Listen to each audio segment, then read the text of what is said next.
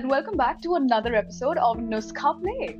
Here's hoping that you've listened to our introductory episode and that you liked us enough to stick around today.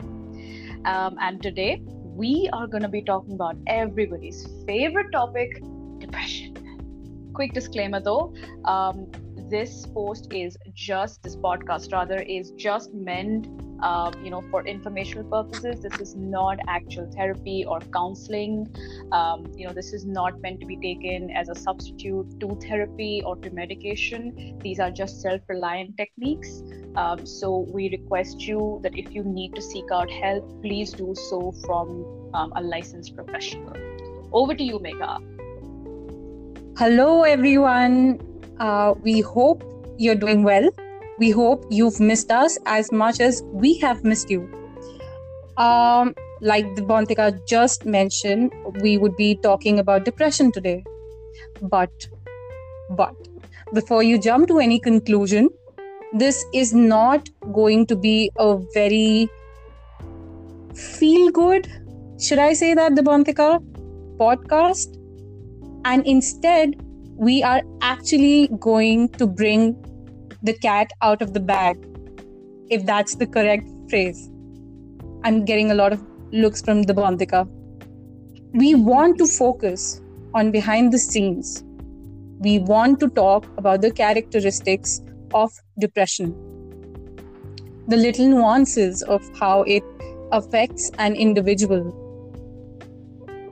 The funny fact is that it's a term that's misused by some, and it's misunderstood, unfortunately, by many. In a world where everyone is sort of labeling sadness to be a clinical mental disorder, it is a shame that we are forgetting the ones who are actually struggling with everyday depression. Slowly, but really gnawing away at their minds. Yeah, I mean, you're absolutely right. This is, when we were writing the script for this podcast, we actually thought that, we were going to make a little bit more, we were going to make it maybe, I don't know, what's the word I'm looking for, Megha? Maybe a little bit more fun, a little bit more light-hearted, I guess, to give it, that it's a bit more normal. But the fact is that people are suffering, so many people are suffering from it on a daily basis. And it's time that, we talked about it. It's time about it, but it's time that we really bring the facts up. So here's what you need to know. All right, it's characterized by persistent sadness, all right, and a loss of interest in activities. And I guess what we're really trying to say, and I think Megha has given me a very warm rub on the shoulder as we say it, but depression creeps into more than 10 million lives per year. The funniest thing is, unlike a common cold, depression does not have a beginning. It doesn't have an end. It's not going to tell you when it's going to start. It's not going to tell you that, okay, I'm done now. I'm okay. That's it. We're gone. And it doesn't just end like that. It doesn't even have a specific root cause. And major depression can affect your sleep, your appetite, nutrition, and with the absolute severe disclaimer I bring about thoughts of suicide. Yeah, I am looking at Devantika and we're feeling the chills as two people who can honestly say that we have our bouts, we have our days. And like you just said, Devantika, with Nuskha, we really wanted the conversation to be out there. The characteristics, the common and very large numbers that we hear were one of the things that we really wanted to go ahead with. And like we said in the beginning, we did not want this to be just a feel-good episode. depression isn't just a passing feeling that can be fixed with good music or hugs or ice cream, but like we would love to have something like that. Unfortunately, it does not. Again, coming back to what the Bontika said, the sadness, the loss in interest can really impact physical, the social, the occupational functions of an individual, and make it extremely difficult and many a times, not even sometimes, impossible, nearly impossible to find enjoyment in just about anything. Those can be hugs, those can be ice creams. You are there, but you don't enjoy it. You don't feel a thing. And it can be often comorbid or, coupled with other mental illnesses such as anxiety, eating disorders, and even in extreme cases, bipolar disorders. I mean, it's I'm sorry, I had to take a step back there thinking about all the times that I've had people, come up to me when they've been feeling so low that they couldn't even get out of bed. And I'm going to digress from that in a second. I don't know if you guys are hearing any kind of background noises. If you are, I am really sorry. I apologize. That is probably my phone that is just absolutely bludgeoning me with emails and lots of work, texts and everything. So I do apologize for that. I've had my moment of digress. Coming back to depression, right? As I was saying, I've had so many of, whether it's friends, relatives, closed ones, or just, people that, they've come up to me because, as I was studying psychology, or even for a brief moment, I decided to, be there as an open voice to, sort of help out my friends. As I'm sure you have done too, Megha, be there for them as a shoulder, in times of need.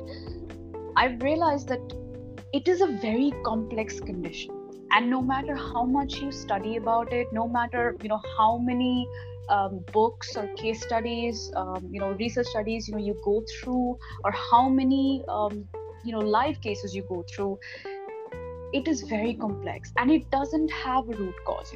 As I've said, it can range from a seasonal affective disorder, which could be how the weather is affecting your mood, and it can just bring it down and just give you one of those episodes that you're having, and it can even range to it can go all the way to dysthymia, which is so severe. It's a chronic condition.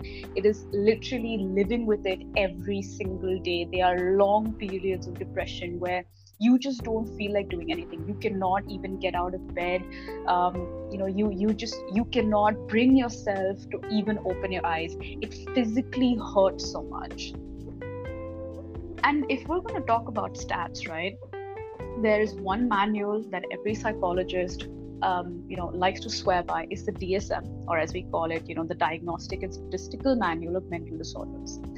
And from taking a page from that book, what I, would want to share with you, with Megha's blessings, a diagnosis of depression. And what we need to understand is that includes 5 or more of the following symptoms that I'm about to say for at least a 2-week period. And I would really appreciate if all of our listeners really tuned in for this, because if you or someone around you is experiencing these symptoms for the time period, please reach out and seek help. Please talk about it. It is so, so very important that we do. So here they are. A depressed mood most of the day, diminished interest or pleasure in all or almost all activities, significant weight loss when you're not dieting, or a weight gain, a decrease or an increase in appetite, pretty much the opposite, a really sudden drop or increase in your food habits and your diet, a slowing down of thought and a reduction of physical movements. So things like not being able to get out of bed, having really hard time concentrating, small everyday tasks that you're just not able to perform, fatigue or loss of energy, you just don't want to do anything, feelings of worthlessness, or excessive or inappropriate guilt, just feeling like you're just not good enough for anything that you do, or not feeling like, you're capable, whether it's physically or emotionally capable of doing anything. And a diminished ability to think or concentrate, as I said. And finally, recurrent thoughts of death. Now, this is really scary because a lot of times you have people who come up to you and, if they come up to you and they say that, what, everything is so frustrating, I'm just so frustrated, I could just end my life. Please do not take that, no matter how trivial it may seem, no matter how, minuscule that situation at the time may seem. Please do not take that as a trivial matter. If somebody around you is talking about suicide or taking their own life, or if you are thinking it, please reach out and seek for help. I mean, we can't say this enough. Please do. And I've had to take a pause over here and really zone out of the feelings and the thoughts I'm having just listening to this. Like the Bontika said, having countless conversations, not just with other people, but even with our own selves, and how these things, thank you, Devantika, for all the symptoms that you've shared. They might seem trivial, like she's emphasized, and I can't re-emphasize it more. It might seem trivial, it might seem like an everyday thing, or a normal conversation point, but it's not. Recognize, listen, and then talk about it. Have a conversation. We would like all our listeners to please know that we respect kindness, we embrace empathy and kindness. And if you've not already heard or probably gained what we are trying to achieve through our podcasts and conversation, is to make people understand and really have those conversations normalized, that any mental illness, depression, it's not a sign of weakness. If anything, if you're able to recognize it, if you're able to help somebody, it might be the bravest thing that you can do. Everyone recognizes and responds to depression differently. Do not be afraid to talk about it and seek help. Include those who are surrounding you in that conversation and help you feel better, help you get out of the situation. Reach out. We completely understand that depression can sometimes, or many a times, create a lot of chaos in your head. It can leave one feeling drained, even if you've not done a thing. And have in you feelings of worthlessness on the outside.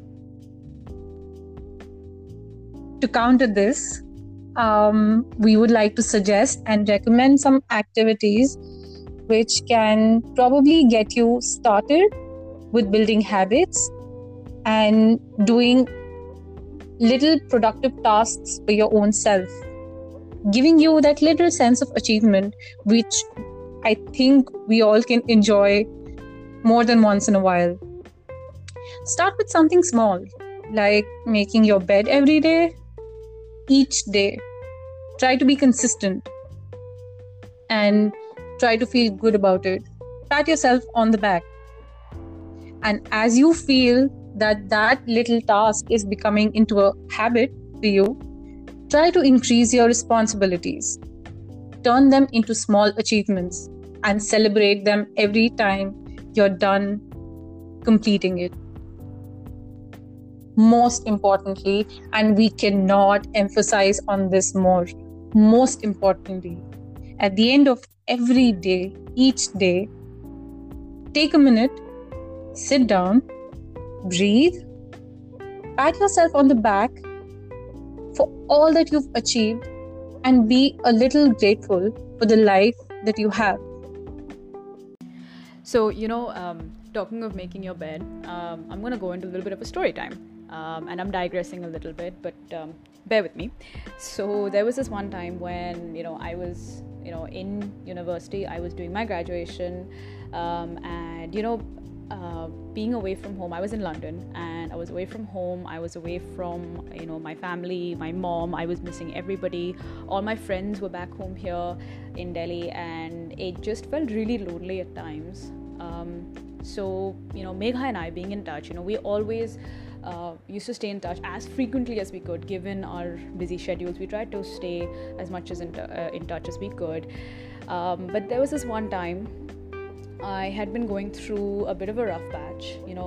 I hadn't been doing so well in my, in studies. I had been, socially distancing even at that time. I was a little bit distant from everybody. I wouldn't go out to parties too much. I wasn't, I was just kind of, stuck in my room. I just preferred it that way. And after, a good few months, Megha and I finally, we made it a plan to, catch up on Skype and, to speak. And, when I turned my video camera on, and so did she saw that my room was an absolute mess. And now this was something close to, maybe, I don't know, about a week's worth of, laundry, dirty laundry. It was strewn across the floor. I didn't even put it in my laundry bag. There were, food takeout boxes everywhere. There was, my bed wasn't made. My entire room was a mess. I was a mess. I probably looked like I hadn't showered. I most likely hadn't showered in a good few days. And I just wasn't feeling up to doing anything. And now,